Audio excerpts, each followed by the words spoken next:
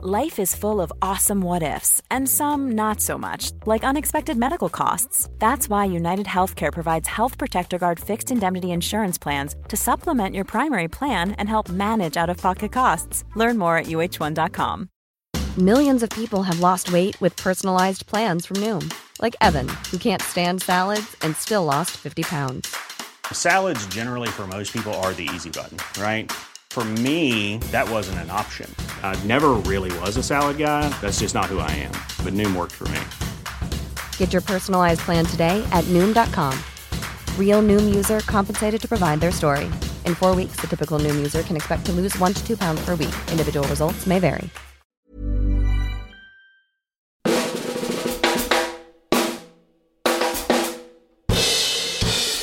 This week on Truth and Movies, Andrew Garfield dives deep into a paranoid pop culture conspiracy in David Robert Mitchell's Under the Silver Lake. I don't care what's fashionable or cool. It's all silly and it's all meaningless. From Cannes, it's the Camera d'Or and Queer Palm-winning trans drama Girl. And in Film Club, Elliot Gould is Philip Marlowe in Robert Altman's 1970s spin on Raymond Chandler's The Long Goodbye. I want you to get naked so you can tell me the truth about my money. All coming up in Truth and Movies, a Little White Lies podcast. It's Michael Leader here, sitting across this week from two editorial team members for Little White Lies, David Jenkins and Hannah Woodhead. Hi. Welcome both.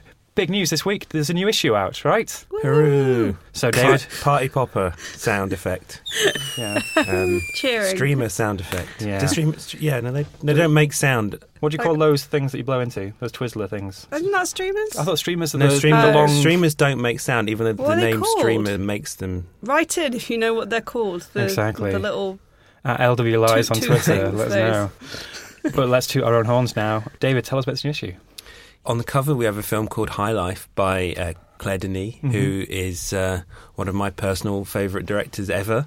She doesn't make the kind of films that you necessarily could put on the cover of a film magazine. They're often quite obscure and have, not very sort of starry casts in them. But luckily, she's made a sci-fi film with Robert Pattinson and Juliette Binoche, so all the stars were indeed aligned for this one. And it's a real, proper head trip. 70s Tarkovsky, Kubrick-style Space Odyssey film, but entirely unique at the same time. And we spoke to Claire, and and Hannah spoke to R. Pats himself, who comes across as an utter delight. Yeah, he was... I remember getting you to listen to the audio because I couldn't understand something he'd said, and David was like, he's very giggly.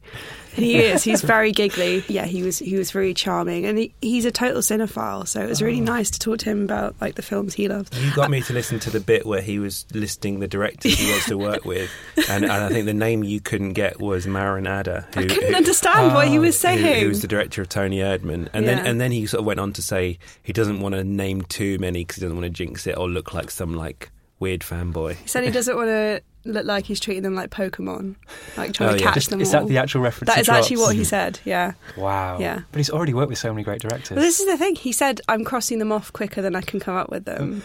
Because he was talking about, he's working again with David Michaud, and, he just seems very excited to be doing his job. To say he's been in the industry as long as he has now, there's none of that kind of oh, it's so tough being Robert Pattinson. He's very much hey, I'm so excited to be here, so excited to be making movies. It's just really charming. I wonder whether he is, what it would be like if he ever does go back to a big, glossy, soulless, faceless corporate franchise they keep movie. Talking about him for Batman, so we'll see. As Bruce Wayne, Batman. Yeah. That could work. Could work. I don't know. It would be a different type of Batman. He doesn't have that kind of suave... I'd miss him doing the weird films that he's doing now if he went and did another soulless blockbuster. There is this feeling in Hollywood with actors that...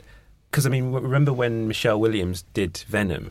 And she was quite open about the fact that she was just doing it to fund Kerry Wynard. I just want to be able to give siphon some funds off to Kelly Reichardt to make whatever she wants. So that's why I'm here, folks. I'd love to see Robert Pattinson in a Batman film where he could bring in one of his filmmaking buddies. So the Safdie brothers doing a Batman film. I love that. Good time with Batman. That would be so good. Oh. Let's bombard the Safdies with tweets. When we see them at Cannes this year, you and me, Michael. Yeah, you grab one, I'll grab the other. I'll get Benny. But that's issues on stands now? Issues on sale now and through the Little White Lies web shop, which you can get to through our website, and lots of other goodies in there for you to enjoy. Any one or two highlights, Hannah? I had a lovely chat with Josephine Decker. Really, really nice chat. She flew over for LFF just for 2 days. And I got her just after she got off the plane, and she was very much like, "Hi, I'm so happy to be here." So we had a really nice chat about Madeline's Madeline. Yeah. And which is coming out in May, I think. Right. May 10th. Yes. Another movie release. Yes. So, which we're going to talk about shortly. Nice Under the Silver Lake. Under the Silver Lake. A nice segue into the new releases. And actually, coming up, we have an interview clip with Andrew Garfield. Another sort of giggly, high-energy interviewee. He was a charming man. Yeah, we'll come to that shortly. But first, let's transition to Under the Silver Lake.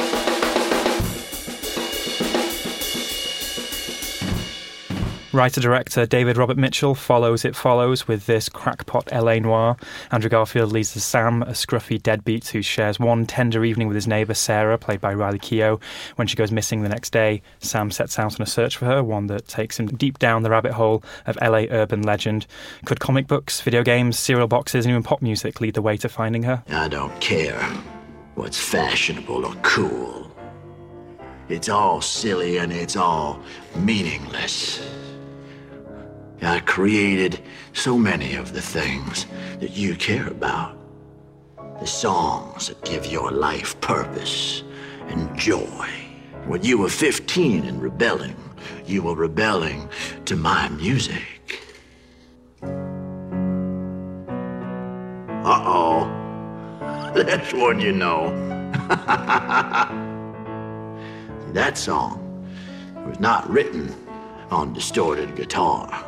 No, I wrote it here on piano. Jeremy Bobb there is the mysterious songwriter. I didn't recognise him first time I saw this film, but actually he was recently in Russian Doll. I've not seen Russian Doll. Deep under makeup in this, of course. But that is from Under the Silver Lake. David, this is David Robert Mitchell's third film after It Follows, which was a cult hit, and then The Myth of the American Sleepover before that. Were you a fan going into this?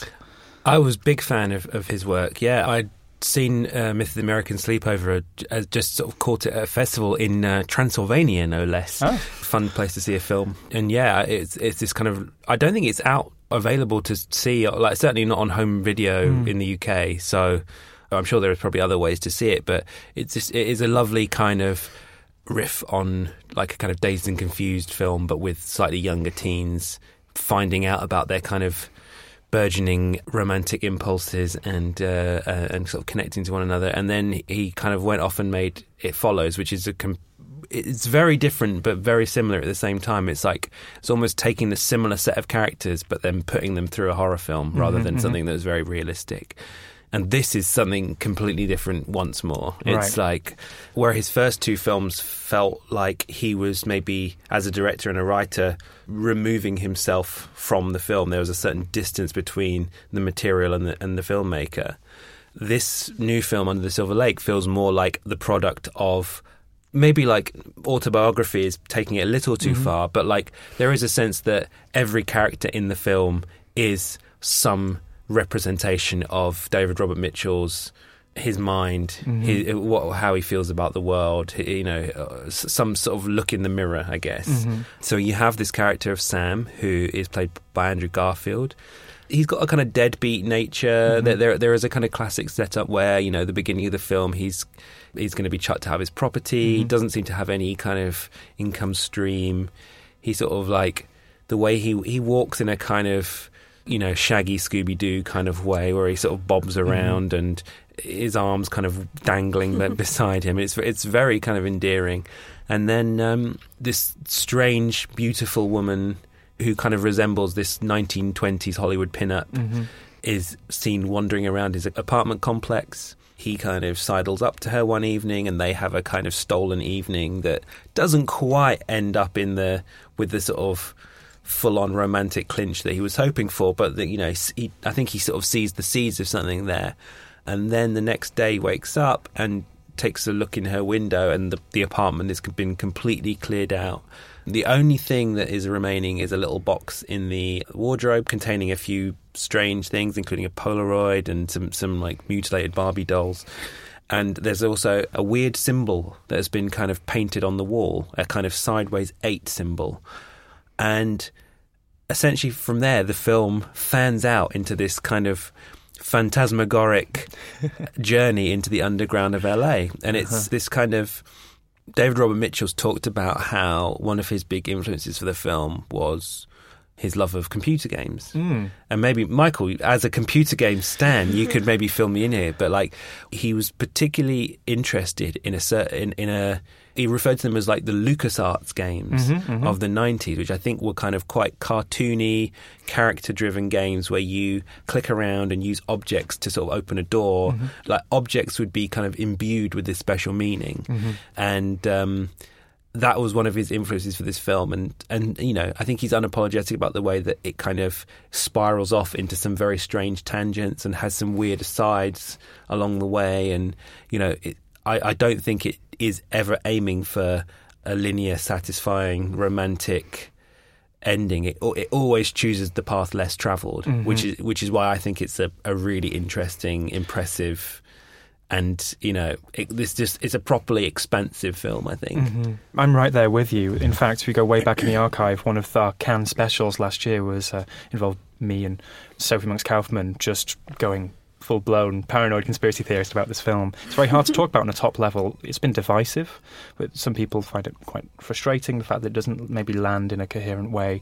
Hannah, where do you land on this? Did you go along with the ride or not? It's what I was looking forward to. I liked It Follows, and I was quite up for it. It seems like my kind of thing. I'm a big Andrew Garfield fan, so, you know, I was ready for it. I don't know, it's a weird one. I don't think I benefited from having watched a screener of it at home. I think it's something that is far better to go and see at the cinema, which, you know, people are lucky that they can go and do that this weekend. So I think at first I was kind of I was a bit like, meh, it's 2.5 hours, you know, you kind of have to really commit with it and go down these kind of weird tangents that it's going down. But it's actually grown on me a lot since I saw it. Reading David's interview with David Robert Mitchell and kind of reading some other stuff about the film, I kind of like it more now, and certainly like the idea of it a lot more. Because it's trying to do a lot of weird things that I don't think we get in movies, especially big movies now. It's kind of clear that he had this runaway success with It Follows and then got this money to go and make whatever he wanted, and this is the film that we ended up with. As someone who played a lot of point-and-click adventure games as a kid, you know, it was very relatable in that aspect. And it is full of Easter eggs and references to classic Hollywood films. The music by Disasterpeace, who did the soundtrack for It Follows, is here doing much more orchestral work that was reminiscent of 1950s melodramas. The music's great for this. Specific shots, specific, you know, visual jokes. There's a scene very early on where Andrew Garfield is reading an Amazing Spider-Man comic, for example, and then shares scenes with Topher Grace. So you have one Spider-Man from one universe and a Venom from another universe sharing the screen. People who might get off on that can get off on that. It's very much spiraled down a rabbit hole. It's very hard to talk about this on a top level, but let's hear from Andrew. David, do you want to set up this interview clip? So yeah, I met Andrew and we talked about a variety of things, and I started by asking him his thoughts on LA, because I think the film is very much about the experience of living in LA, and then we moved on to his relationship with computer games, and yeah, it was a lovely chat. LA is a very strange place. I feel really connected to it, and I also feel really disconnected from it simultaneously, which I think is maybe the way it is there. I think for most people, I think it's quite forbidding, but also quite, you can get lost in it in a deep way, and I think that's what the film is kind of like suggesting, that it's a very isolating place, but you're also so trapped there. It's odd. It's a very odd dual kind of sensation. But I love it, and what was great about this film is I got to know a different neighborhood that I've never really hung out in. Silver Lake itself is a neighborhood that I've never really stayed in or spent much time in, and I have friends that live there. And Silver Lake is just a really cool, arty area of the city, and a little gritty and a little dirty, and it's massively gentrified now. But there's still a kind of like a rough and ready kind of soul about it, and I think one of the things that David really wanted to achieve and to capture in the film is his Silver Lake experience. It's interesting because I think the film is very... There is a sort of ambivalence about LA, on one side there is this kind of romantic idea of it being, you know, the home of movies and it having this incredible history. Yeah. But then there is almost this kind of Lynchian underbelly. Yeah. There's a real darkness.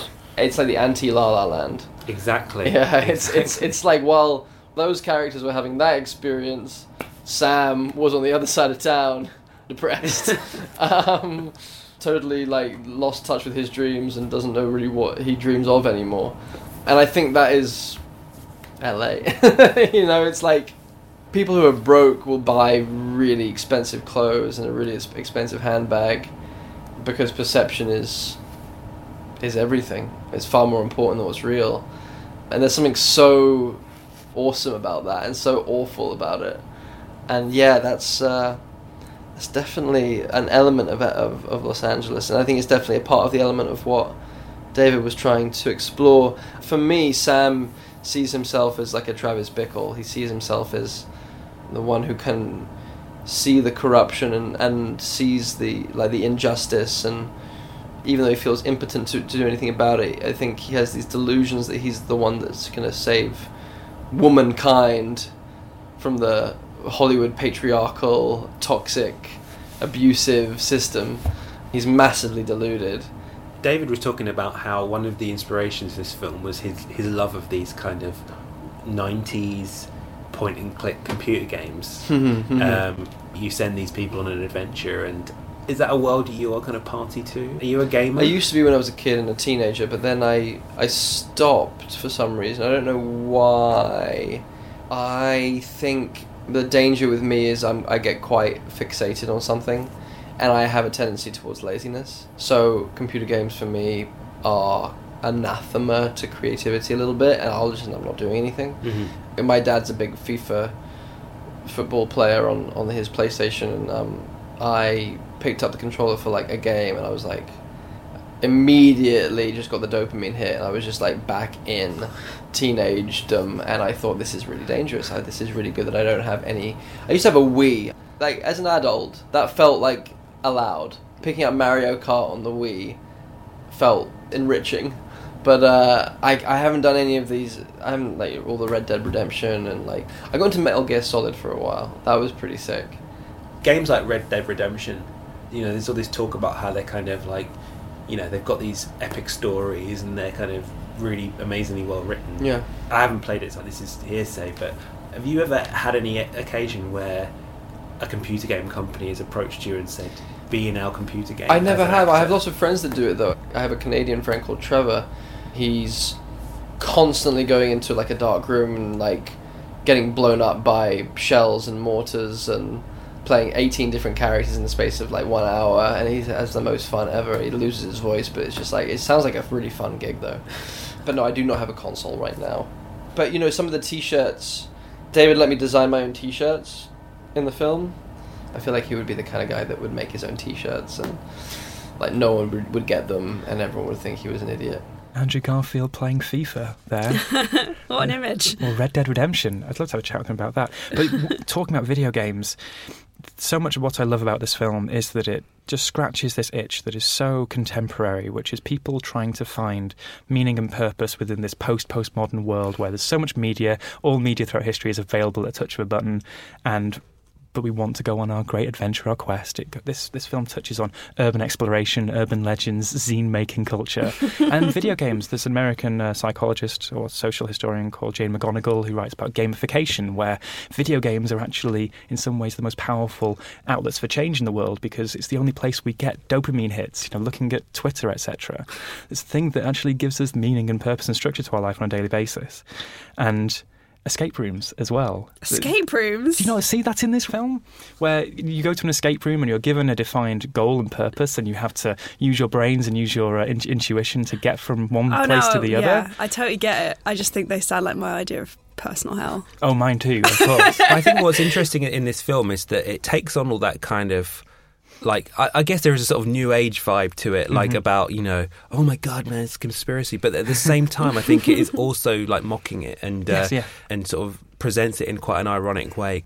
You know, you can watch a film like A film that I actually do like very much, which I would say is totally absurd, is a film called National Treasure, and and this film reminded me very much of National Treasure. In that it is a kind of, you have this guy who is somehow able to make these deductions in split seconds. It's absurd. How you connect A to B at this point in this time is like absurd, and there are kind of ironic versions of that in this film where he's making these connections that are so absurd, so far-fetched, that actually, it's almost like mocking convention of these kind of, I don't know how you'd even describe the films, like they're detective films, sort of detective thriller films. Yeah, I mean, it's even going back to like Sherlock Holmes levels, like, remembering some obscure fact and connecting it to some contemporary thing, and it's having this kind of those eureka moments. It is the eureka moments that in this film, they're at once quite euphoric, but at the same time completely absurd.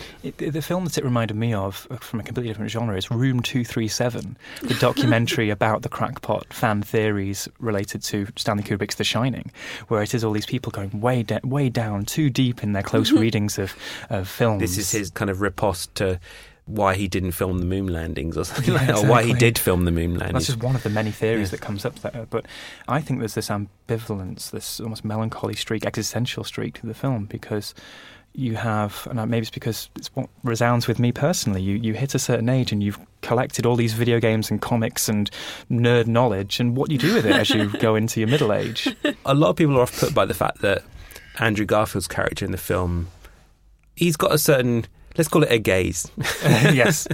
And yeah, I think it's easy to take that at face value. And the film kind of, I think, playfully, when he's sort of walking behind a woman and looking at certain parts of her, the camera kind of follows him gleefully, I think. And, whether you see it as trolling or like, pushing this kind of stuff in your face that is going to sort of rub people's sensibilities up the wrong way is maybe a negative thing. I can understand that people might not, jive with that side of the film. Yeah, it's not really a film for now, really, if you think about the sorts of films that people are championing and wanting to see on screen. This isn't really it. It's an exploration of masculinity and identity, and it fits very much in line with films like American Animals from last year, I think, with Burning, a film that we talked about recently, which I think, did you suggest it was part of the incel canon? Incel canon. Would this go in the incel canon? Hannah, do you want to... Is this an incel canon? As the incel reporter for Little White Eyes. I can see why people would say that. I don't necessarily agree with it. And I don't think Burning kind of glorify these loser guys who, obsessed with these women. And I don't think it ever gets to the point of like the aggression that you have with the incel movement and the kind of entitlement. I don't think that Sam has that kind of level of entitlement. I think it's more of a curiosity. And he's someone who's looking so deeply for something to anchor himself to. It becomes, this grand mystery about this girl just because that happens to be what's going on in his life. I don't think it's, she's a woman and I must possess her. I think it's just, this is kind of weird. I want to get to the bottom of it, which I think is a very human pursuit. We are naturally, I think, quite obsessive creatures, and we like something to kind of obsess over. I mean, but yeah, I do agree that it's not necessarily a film for now, but it's, as David, I think, says in his review, and as we've said in The Office, it's very cool that we exist at a time when David Robert Mitchell can go away and make a weird film about LA and about, going on a wacky caper. It's just nice that can still happen, So, David, let's, before we move on to the next film, put some scores on this. What would you give this? I would give this 4s across the board. I really loved it, but I think that the final kind of maybe half an hour is challenging.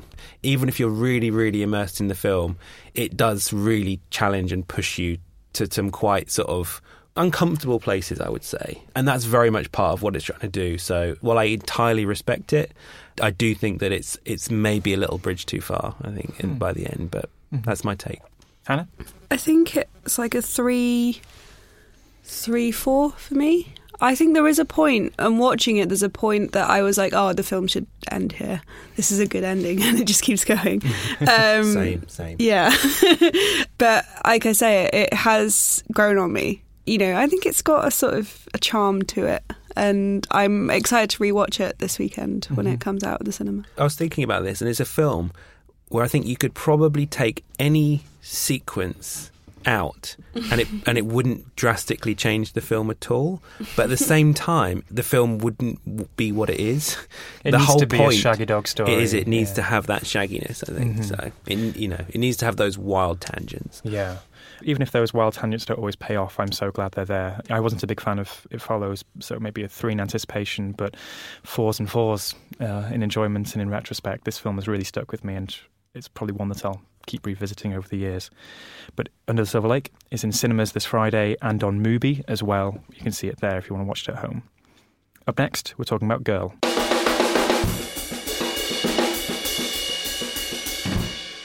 This debut from Belgian director Lucas Dont focuses on Lara, a teenage trans girl who pursues a career as a ballerina. She pushes her body to the limit as she starts training at a new dance school and contends with the challenges of adolescent social life, all the while preparing for sex reassignment surgery.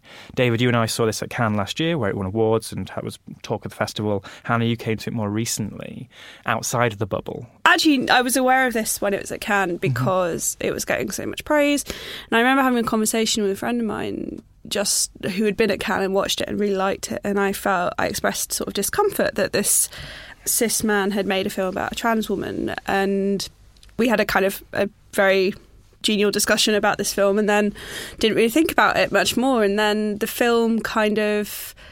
It's been on a journey, I think, is the polite way to describe it.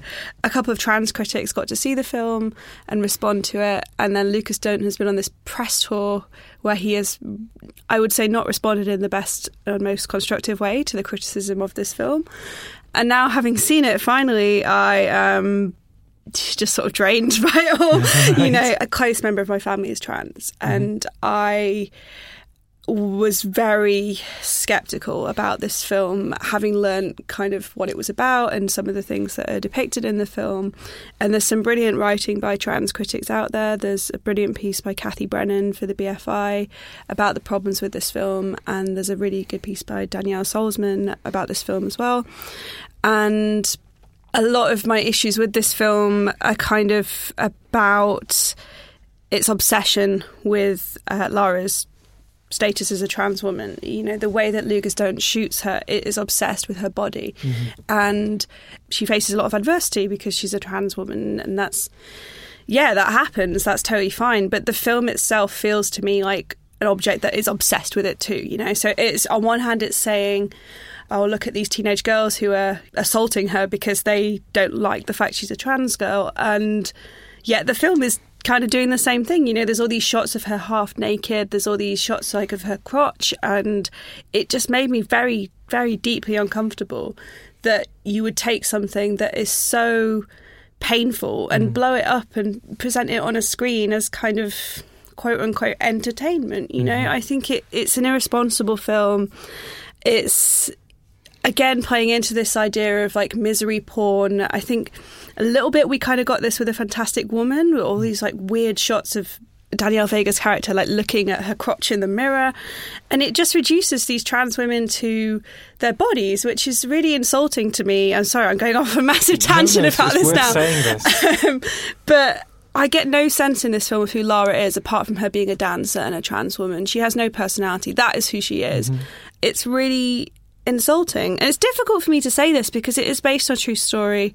The trans woman who this is her story has said like she fully supports the film, and she has kind of spoken out against the critics because she feels that Lucas Dont has done her a justice. But I don't see who this film is for. I think it's playing into very outdated ideas. You know, it is just, like I said, it's obsessed with her body. You know, that's such a small part of what being trans is. And yeah, I feel like I could sit here and be annoyed about Lucas Dont forever, but life's kind of too short for that. David, what was the view at Cannes where we saw it, and did you write your review then? Have you revisited it since? I guess I saw it at Cannes, and I mean, you know, unfortunately, there weren't really many trans critics or people with those kind of insights who were writing about the film at that point. And I guess, from my perspective, art being this subjective thing that it is, every spectator takes away a certain narrative, a certain story, a certain emotion and feeling from it. And, at that point, it was a film that I enjoyed, and it felt to me empathetic and sensitive.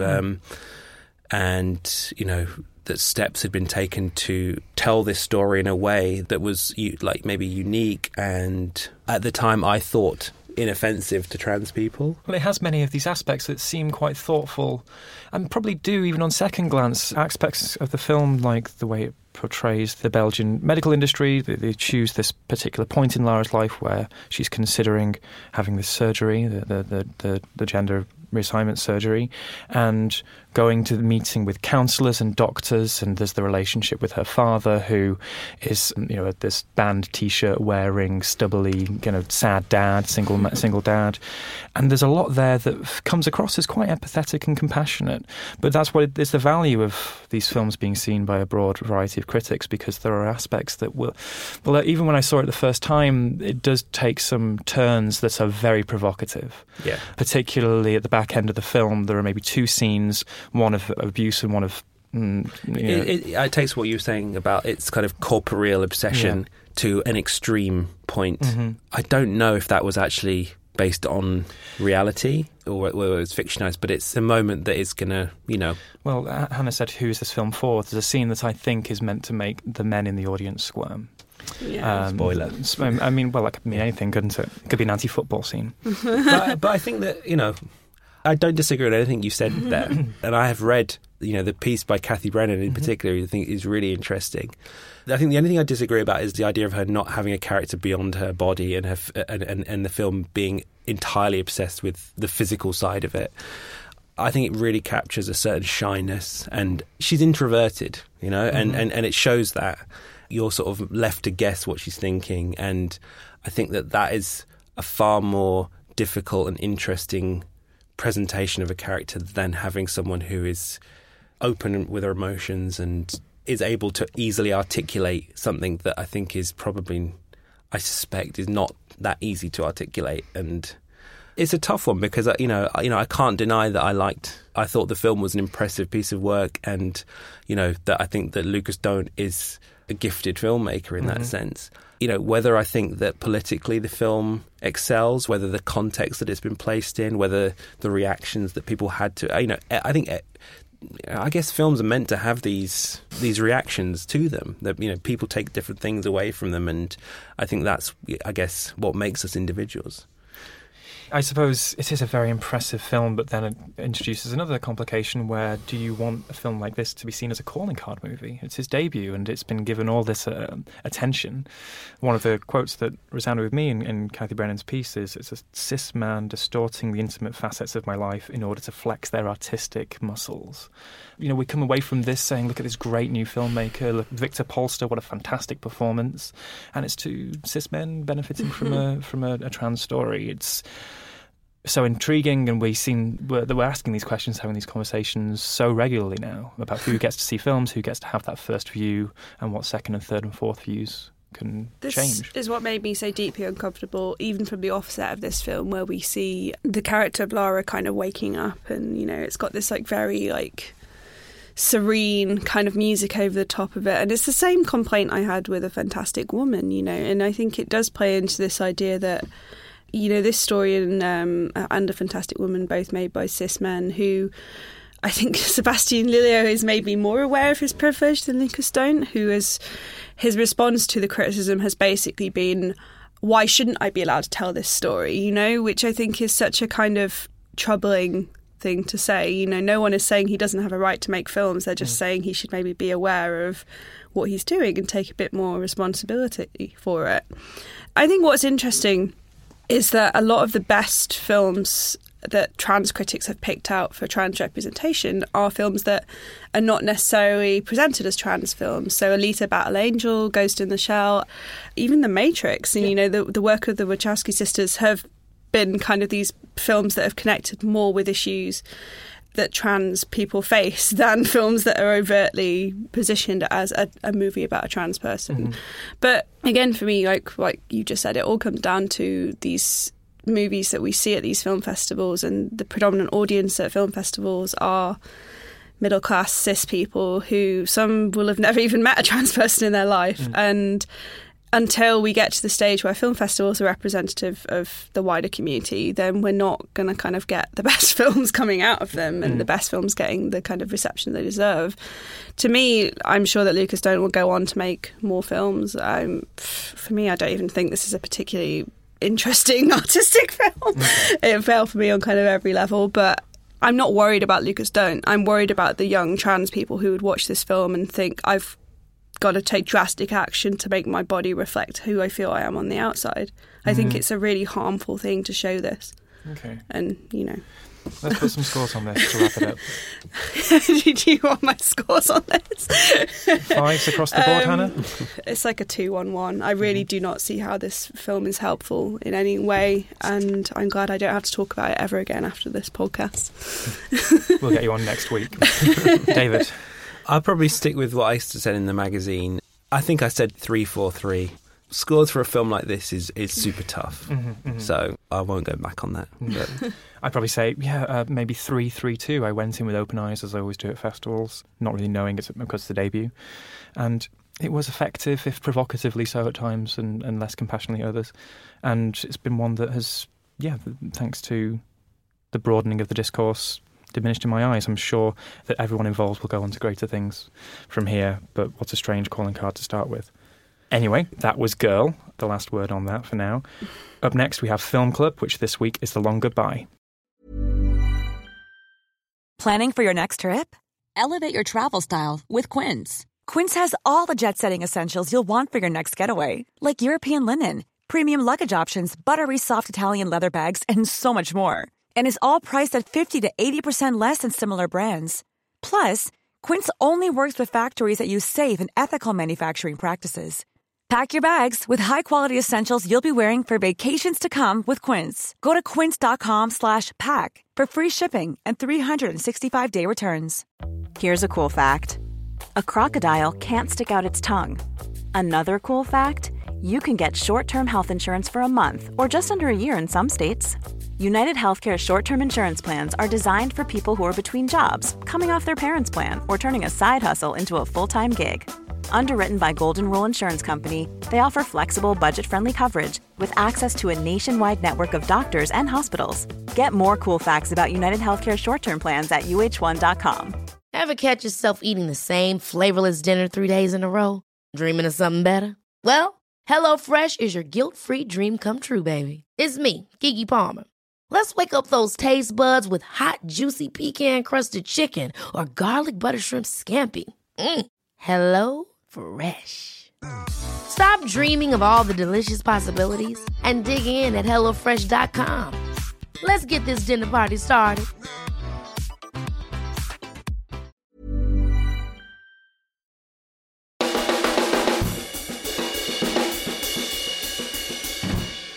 Now, The Long Goodbye. This unlikely adaptation of the detective novel by Raymond Chandler was directed by Robert Altman in 1973. It's set in the 1970s too, although Elliot Gould's take on Philip Marlowe is something of a man out of time. He looks, sounds and acts like he took a big sleep in 1948 and woke up 25 years later in a very different Los Angeles. But there's menace under the sun-kissed surface, as Marlowe is soon to find out after he helps a friend skip town and is faced with questions from both the local cops and crime bosses. I want you to take off your clothes. Well, I'm going to tell you something. I have absolutely nothing to hide either, but I'm not going to take my clothes off. I want you to get naked so you can tell me the truth about my money. You want to take your clothes off? Would you like me to take off my clothes? It's okay with Why, me. it's a pleasure. As a matter of fact, everybody. Harry, everybody take off your clothes. Marty. I don't want to take off my clothes. I have too many scars. I understand. Go on inside, Pepe. Go on inside and take care of the telephone. In the meantime, everybody takes off their clothes. Harry, take off your clothes. Take them off. George Raft never took his clothes off. Help him take off his clothes, will you? No, wait, 1 second. I don't need any help. Joanne, just a second. I want you to wait right here. I'd like you to see what goes on after all. This is what I owe you. I owe this much to you. And I understand you're nervous. Well, I'm not nervous. Yes, you are. You're nervous like I was when I was a kid. I was in high school. I used to dread gym class. Absolutely dread it. Well, you know why why? was that? No. Because I didn't have any pubic hair till I was 15 years old. Oh, yeah, you must have looked like one of the 3 little pigs. Mark Rydell there as Marty Augustine and Elliot Gould as Philip Marlowe. And in the background in that scene, of course, it's audio, you didn't see him, Arnold Schwarzenegger stood there dressing down to his tight red undies, I think. And he's doing that kind of thing where he makes his pecs sort of dance. I didn't even notice that. Yeah, you noticed that. That's where my eyes were trained. So, do we have any listener comments for it this week? Hannah, I'll come to you first. J.M. Bransgrove. This is my number one film of all time. It's a beautiful, atmospheric enigma with a witty and engaging performance from Elliot Gould. A hypnotic stylized noir, the original Big Lebowski. Fantastic. David? R.P. Anderson sits just behind The Friends of Eddie Coyle as my favourite film. Love the hazy atmosphere. Friends of Eddie Coyle is amazing as well. I haven't seen Friends of Eddie Coyle. It's a more kind of like a kind of guy, something bad happens, and then the whole film is like him knowing that the bad thing is going to happen to him at the end. Mm-hmm. So, yeah, it's a bit more kind of downbeat than this. Okay, whereas this is quite strange for a noir movie, for a Philip Marlowe movie. You think of Humphrey Bogart, you think of the classic films of the 40s and 50s, and then this is different. We've obviously picked this to connect with Under the Silver Lake, not Girl.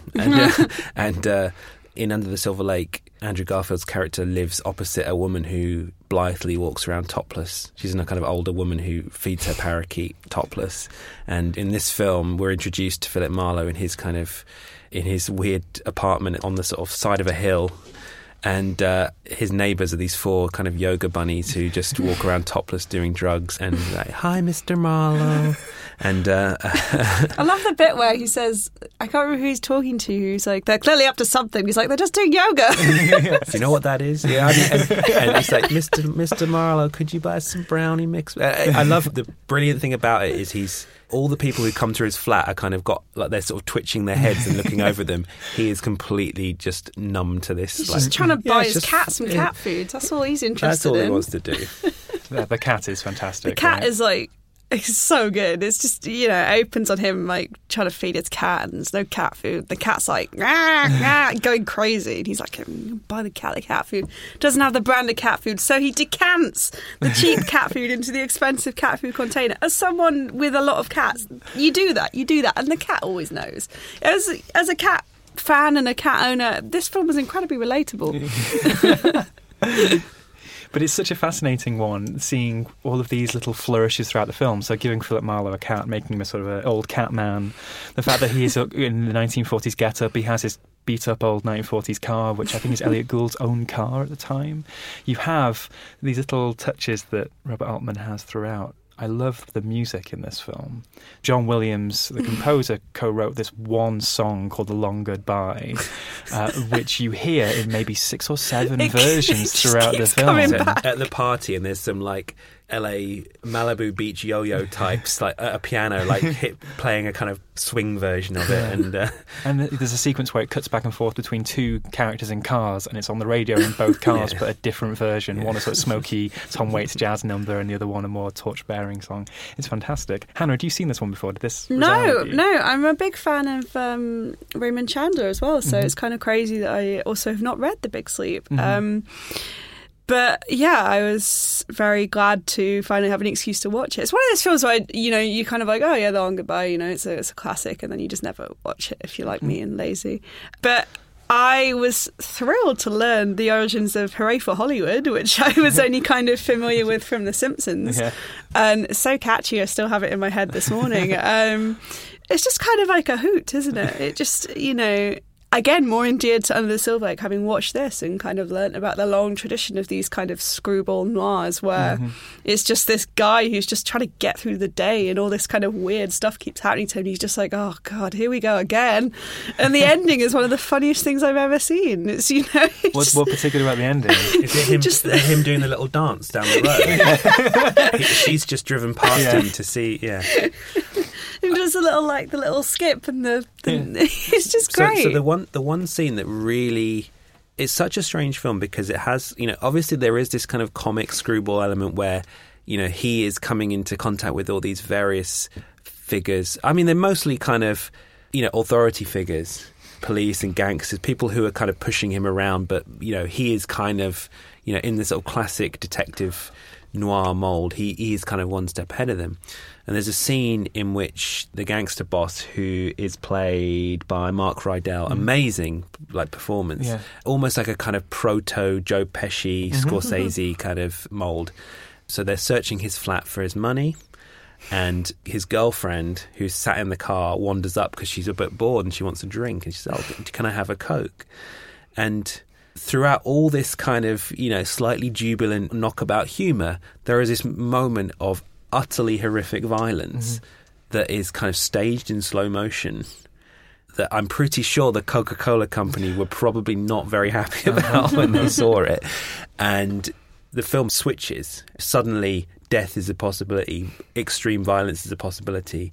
You go from this kind of thing where people are just a bit annoyed to, oh, actually, no, this is really serious now. So it literally is this 1 second of the film that kind of comes out of nowhere. There is a little lead up to it where you kind of suspect something bad is about to happen, but it's done in a kind of very visceral slow motion shot that, it's really horrible. And it really illustrates, I think, what Robert Altman was trying to get at. There's this sort of satirical element, the tension between how we view detectives, these PIs from the 1940s noir films, versus what the reality of 1970s LA is. Sure, you have this Man Out of Time, Rip Van Winkle feel, but then there's a more complicated moral landscape here. And it all hinges on him having almost too much faith in the 1940s ethics and being stitched up because of that. I love Sterling Hayden in this, who apparently was drunk and stoned out of his mind, so they just had to shoot around him. They didn't give him scripts. They didn't give him marks to hit or anything. There are whole sequences that are unscripted with him. I think in that sense it's a very true-to-life performance, because at that time he was also writing novels as well. Really? So, he is this kind of, he has the Hemingway beard, doesn't he? Yeah, he does have that kind of Old Man in the Sea kind of vibe to him. It's just one of those things now where you think, who else could play that role? The Hayden role? Yeah. I mean, it's uniquely Sterling Hayden, and there's a moment that sort of harks back to the Coke bottle, a very sudden jolt of violence against his character Roger Wade at a party that kind of comes out of nowhere, and again switches, like the atmosphere of the film changes in a second, and suddenly it sort of sets the touch paper for a lot of other kind of bad things as well. Altman at this period, this is peak for you. Even though I absolutely love this film, I would probably still say there's maybe like 3 or 4 other Altman films that I'd maybe take above it, but I think that's more down to my love of Robert Altman than... This is my favourite, but this is the one he makes before Nashville, a couple of films after MASH. He's at the peak, really, isn't he? Yeah, I love California Split, I love Nashville, I love Three Women. MASH I'm a little cooler on. I love Brewster McCloud. I mean, 70s Altman is just like absolutely untouchable. He just made a ton of amazing films. Well, if you want to go deeper down the rabbit hole, there are plenty there. That was The Long Goodbye. Please watch it. We're recommending it around this table. Let us know what you think at Truth and Movies on Twitter, truthandmovies@tclondon.com via email, or in the comments section at lwlis.com/podcast. Next week, we're reviewing Us, Jordan Peele's follow-up to Get Out, starring Lupita Nyong'o. We're reviewing the documentary Minding the Gap. And for Film Club, it's Alfred Hitchcock's The Birds. Get viewing. David, Hannah, thank you so much for joining me this week. I've been Michael Leader, and this, as always, has been a 7 Digital production.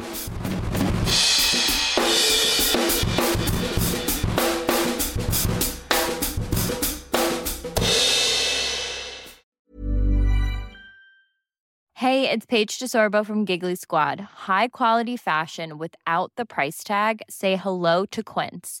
I'm snagging high-end essentials like cozy cashmere sweaters, sleek leather jackets, fine jewelry, and so much more. With Quince being 50 to 80% less than similar brands. And they partner with factories that prioritize safe, ethical, and responsible manufacturing. I love that. Luxury quality within reach. Go to quince.com/style to get free shipping and 365-day returns on your next order. Quince.com/style. Hold up. What was that? Boring. No flavor. That was as bad as those leftovers you ate all week. Keke Palmer here, and it's time to say hello to something fresh and guilt-free. Hello Fresh. Jazz up dinner with pecan-crusted chicken or garlic butter shrimp scampi. Now that's music to my mouth. Hello Fresh. Let's get this dinner party started. Discover all the delicious possibilities at HelloFresh.com.